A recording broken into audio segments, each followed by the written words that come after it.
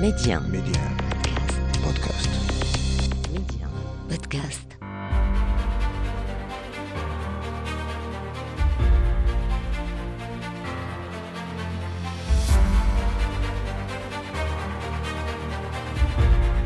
أهلا بكم إلى عدد جديد من مغرب التنمية، وحلقة اليوم نخصصها لمشاريع وإجراءات المغرب من أجل نجاح سياسة الأمن الغذائي بالمملكة.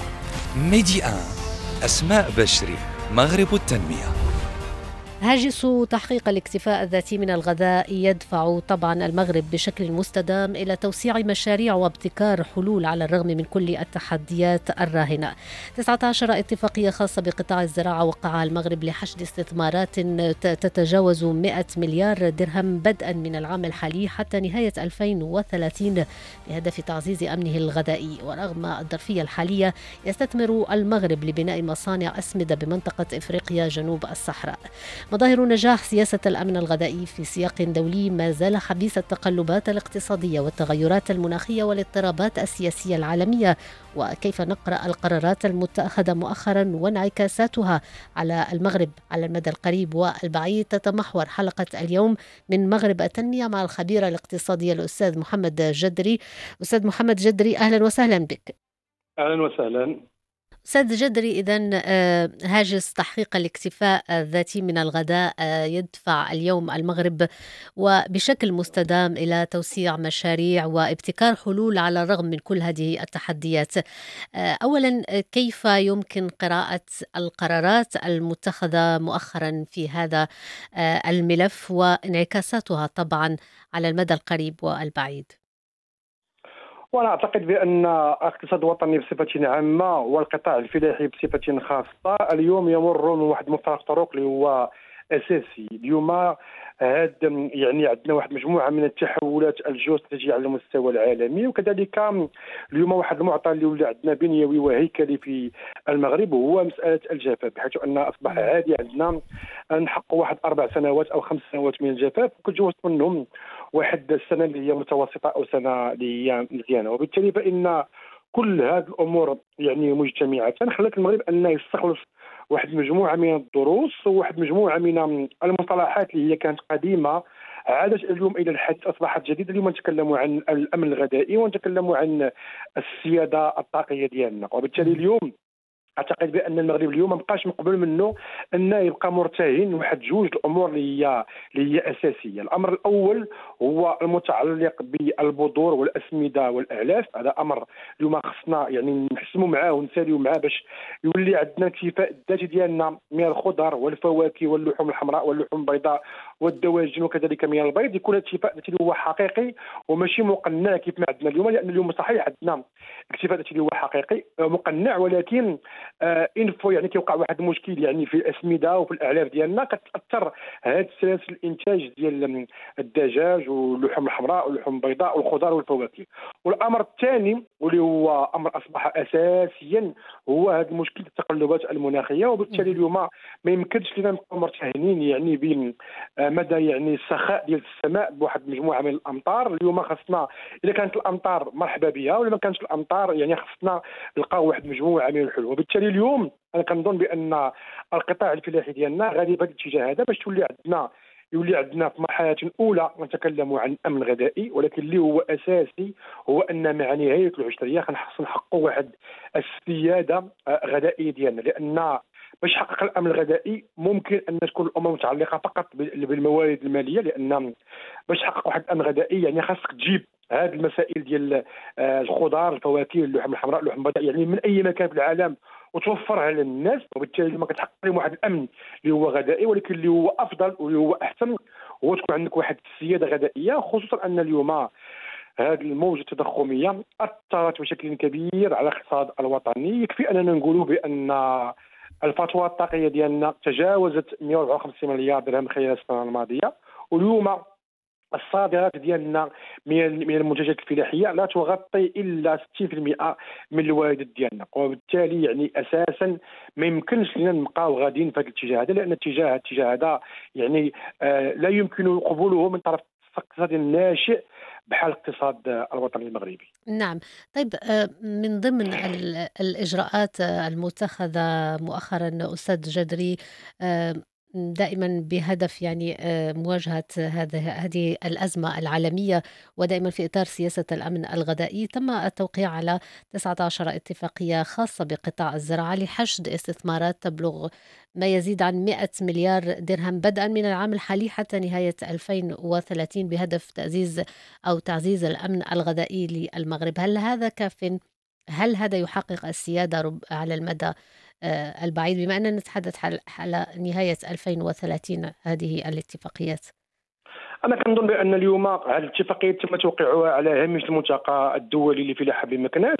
نعم. هي اتفاقيات مهمه اللي فيها واحد الشراكه ما بين القطاع العام والقطاع الخاص. هذه امور اللي هي مهمه، ولكن اللي هو اساسي هو اننا اليوم اصبح امرا ملحا اننا نمشيو يعني في واحد التوازن، وهذا هو اللي خصنا نوصلوه للمغاربه، ويكون عندنا واحد التوازن ما بين الفلاحه التصديريه ديالنا وما بين الفلاحه المعيشيه ديالنا. اليوم يجب علينا ان نواصل الخطى بكل ما يتعلق بهذه المشاريع الكبرى ديال اجل الاخضر، لان هي اللي كتشغل لنا واحد اليد عامله اللي هي كبيره، وكنعرفوا ان القطاع الفلاحي المغربي هو المشغل رقم واحد في المملكه المغربيه، وكتدر لنا عمله صعبه اللي هي مهمه، هي اللي كنسدوا بها يعني هذه الوايدات اللي كنجيبوها من الخارج. هذه امور مهمه، ولكن بالمقابل ضروري اننا نوسعوا من واحد الزراعات اللي نسيناها خلال 20 سنه الماضيه. اتكلم اساسا عن هذه الزراعات المعيشيه بالنسبه للمغاربه، اتكلم اساسا عن عن القمح، عن الشعير، عن الذره، عن النباتات الزيتيه، على الشمندة، على قصر السكر. لان مثلا على سبيل المثال اليوم مثلا في كل ما يتعلق بالقمح والحبوب راه عندنا واحد 50% كنجيبوها من الخارج. وشفنا مثلا السنه الماضيه ملي كان المشكل ما بين روسيا واوكرانيا، وروسيا واوكرانيا كيصدروا اكثر من 50% من الحبوب على المستوى العالمي، وبالتالي الاسعار ارتفعت لمستويات لا يمكن قبولها من طرف الاقتصاد الوطني المغربي. الامر الثاني هو ان النباتات الزيتيه اليوم مثلا كنا حنايا في 8% خلال السنوات الماضيه، للاسف اليوم رجعنا الى 2%، وبالتالي 98% من النباتات الزيتيه كنجيبوها من الخارج. انا كنعقل ملي كنت صغير كنت كنمشي مثلا للعروبيه كنشوف بان كاين عباد الشمس في واحد المجموعه من الحقول. اليوم عباد الشمس اصبح يعني نادرا. لماذا؟ لان الفلاحه ما دعمناهمش في هذا الشيء هذا. اليوم الذره مثلا، الذره اللي عندنا وهي اساسيه في العلف ديالنا 100% كنجيبوها من الخارج. نفس الامر مثلا بالنسبه للشمندة وبالنسبه لقطر السكر. وبالتالي اليوم ما يمكن لناش نبقاو فقط واحد الفلاحات اللي هي تصديريه. صحيح انها تدر يعني عمله صعبه وكتشغل الناس، ولكن بالمقابل خاص يكون عندنا واحد التوازن ما بين هذه الفلاحه هذه. وهذا هو الاتجاه اللي مشيت فيه مجموعه من الاستثمارات، اننا غنزيدوا في المساحات المزروعه ديال هذه الفلاحات المعيشيه ديالنا. كذلك عندنا واحد مجموعه من الامور المتعلقه بالمقاولات الناشئه، بالبحث العلمي. هذه كلها امور من شانها ان تساعد يعني باش نحققوا واحد الاكتفاء ذاتي ديالنا، ولكن اللي هو اساسي هو يكون اكتفاء ذاتي اللي هو حقيقي. اليوم راه عندنا اكتفاء ذاتي. اليوم حنا كنفتخروا اننا عندنا 100% من اللحوم ومن الدواجن ومن الخضار والفواكه والبيض، ولكن بمجرد ما كتجي ازمه عالميه اللي فيها الاسعار او فيها مشكل في الاسمده او مشكل مثلا في الاعلاف، هي تتاثر هذه سلاسل القيم وسلاسل الانتاج. هذا الشيء هو اللي ما نبغيوش يكون مستقبلا. وبالتالي اليوم خاصنا نتحكموا في هذه المدخلات ديال هذه القطاعات الفلاحيه. هذه الامور لا يمكن ان تاتى الا عن طريق الاستثمارات هذه اللي هي غاصه واحد المستويات قياسيه. نتكلموا على واحد الرقم اللي هو ضخم، كنتكلموا على 11 مليار ديال الدولار. هذا رقم يعني صعيب اننا يعني يكون عندنا، ولكن اليوم هذه الشراكه بين القطاع العام والقطاع الخاص يمكنها ان تؤتي اكلها. وبالتالي اليوم ممكن نحققوا واحد السياده غذائيه ديالنا من نهايه العشريه، ولكن شريطه اننا كذلك بالموازنه الامر هذا نمشي في كل الامور المتعلقه بالماء. نعم. طيب، ومن مظاهر أيضا التحكم أو سياسة تحقيق التوازن ومظاهر نجاح سياسة الأمن الغذائي أستاذ جدري، طبعا هناك اللجوء إلى الابتكار والحلول التكنولوجية من أجل مواجهة التحديات، خاصة كما ذكرت تلك المرتبطة بالتغير المناخي وأزمة الماء. هل سياسة المغرب في هذا المجال فيما يتعلق بالسياسات التكنولوجية تبدو يعني موفقة، تمشي على المسار الصحيح؟ هل تم أخذها بعين الاعتبار أيضا؟ لا، وكنظن بان يعني الى حدود الساعه ممكن نقول بان كان عندنا واحد النقص في هذه الامور المتعلقه بالبحث العلمي، لان ما عطيناش واحد مجموعه من الموارد الماليه اللي هي مهمه. ولكن اليوم اليوم مع التطور التكنولوجيا اللي هي اساسيه ومع اثار الجائحه واثار التضخم العالمي اصبح الامر ديال اننا نمشيو في واحد الامور متعلقه بالبحث العلمي اللي هي امور مهمه. يكفي اننا نقولوا مثلا على سبيل المثال اليوم راه المجمع الشريف للفوسفات راه كيستثمر في واحد المقاولات ناشئه اللي كاينه في امريكا تقريبا واحد 4 مليار ديال الدولار في واحد المشروع سميتو مشروع بذره، وبالتالي هذا رقم اللي هو ضخم، كندوي على 250 مليون ديال الدولار. لماذا؟ لان هذه المقاولات يعني اللي هي ناشئه ممكن تجيب لنا واحد الحلول، ممكن انها تساعد المملكه المغربيه. اليوم هذه التغيرات المناخيه اصبحت امرا مهما. اليوم مثلا ملي كندوي مثلا على السقي وعلى الري، واخا كندوي على هذه القنوات ديال السقي اللي عندنا، ولكن يكفي نقول واحد الرقم اللي كيخلع شويه، راه هذه القنوات ديال السقي وديال الري اللي عندنا 40% منها كتضيع لينا فقط لانها السقي كيمشي بواحد الظروف اللي هي غير مواتيه، اما كتضيع يعني هذوك القنوات اللي هما يكونوا متقوبين او مقطعين او فيهم مجموعه من الامور. وبالتالي اليوم هذه الحلول الابتكاريه والبحث العلمي ممكن تربحنا مثلا هاد 40% اللي كتضيع لنا في السدود. اليوم كذلك عندنا واحد الهدر كبير ديال المياه ديالنا كتمشي لنا مثلا في مجموعه من الانهار والوديان المغربيه. على سبيل المثال اليوم عندنا واد ام الربيع راه كتضيع فيه تقريبا 1 مليون متر مكعب يوميا عن طريق واحد الاستعمال اللي هو مشوي. هي درنا واحد الامور اللي هي مثلا فيها الابتكار والابداع، مجموعه من الفلاحين ممكن اننا نستغلوا الامور، بالاضافه لهذه المشاريع الكبرى اللي غدا فيها المملكه المغربيه ديال الاسمده، ديال ان واحد الزراعات مواتيه مع التقلبات المناخيه ديالنا، مع واحد الاراضي اللي هي شبه صحراويه، وكذلك كل ما يتعلق بهذه المشاريع الكبرى ديال تحليه مياه البحر التي تحتاج الى الكثير من التكنولوجيا والكثير من البحث العلمي. وبالتالي اليوم انا كنظن بان اصبح عندنا واحد الاقتناع تام عند الفاعل السياسي والفاعل الحكومي درجه اساسيه باهميه المساهمه الماليه في البحث العلمي اللي كانت الى وقت قريب تعتبر بانها واحد التراف او مثلا واحد الامور اللي مازال المغرب ممكن يجيش، ولكن اليوم اصبحت امرا واقعا لان التكنولوجيا مزيانه، ولكن خاص تكون تكنولوجيا اللي هي مواتيه للتقلبات المناخيه اللي كيعيشها المغرب والتحديات طبعا. طيب دائما في سياق البحث عن حلول واحتواء الأزمات المتتالية أستاذ جدري، ودائما للتخفيف من وقع كل هذه التداعيات التي يعيشها المغرب، ما الذي يجب مراجعته بالأساس وبالأول برأيك؟ هل ارتفاع الأسعار؟ يعني ما أهم الأولويات اليوم بالنسبة لاحتواء المغرب لهذه الأزمة من أجل طبعا مواصلة الإقلاع والانخراط بشكل أفضل في تنفيذ كل المشاريع التنموية الكبرى التي انخرطت فيها المملكة؟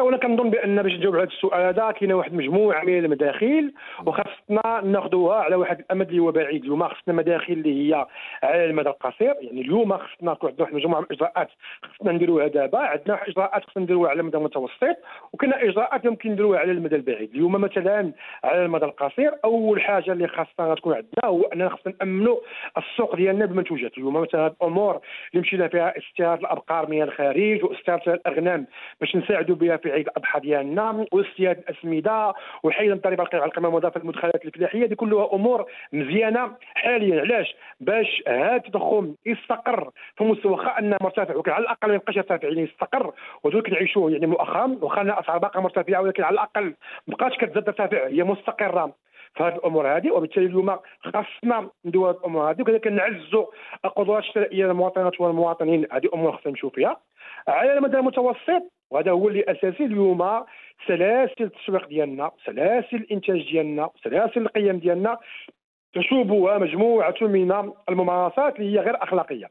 اليوم اسواق الجمله لا يمكنها ان تستمر في الوضعيه اللي هي فيها حاليا، يعني تقال مقننه بقوانين تعود الى ستينيات القرن الماضي، فيها مجموعه من الامور متعلقه بالريع. اليوم خصنا نساليو معها هذا الدور ديال الوسطاء والمضاربين والمحتكرين، تا هو خصنا نساليو معاه، وخصنا نديروا امور اللي فيها واحد دفع التحملات اللي فيها يعني هذيك سلسله التسويق نعرفوها ملي كدوز.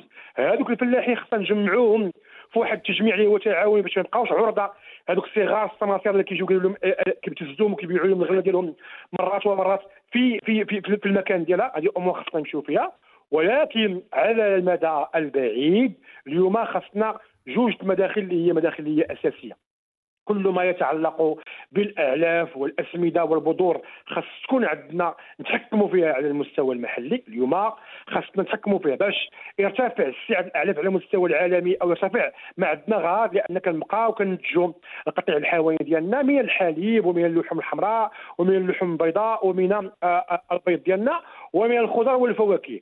الخضر والفواكه كندوي عليها اللي كيستهلكوها المغاربه، ماشي خضر وفواكه اللي مغاربه اليوم كتمشي نحو التصدير. خصنا يكون عندنا واحد التوازن ما بين الامور على المستوى كندوي على البعيد. ولكن الاشكاليه الاخرى هي الاشكاليه ديال اليوم ديال الماء اللي اصبحت امرا مهما. شفنا بان عاهل البياد ليله امس ترأس واحد الجلسه الثالثه، يعني ما كاينش شي، ما كنظنش بان كاين شي مجال اخر اللي هو استراتيجي كيحظى بهذه الاهميه هذه من غير الاستثمار اللي كانوا فيه واحد المجموعه من جلسات العمل كترأسها يعني صاحب جلاله الملك محمد السادس. اليوم عندنا جلسه ثالثه، وعندنا كذلك الخطاب ديال افتتاح البرلمان اكد على اهميه الماء. اليوم عندنا مشاريع ديال ربط الاحواض المائيه ضروري خصنا نمشيو فيه، لان اليوم عندنا تفاوتات مجاليه ما بين الامطار اللي في الشمال والجنوب، وبالتالي اليوم هذه الاحواض اللي عندنا في الشمال خصوصا حوض السابو ممكن نزودوا بها الاحواض المائيه كاينه في جنوب المملكه.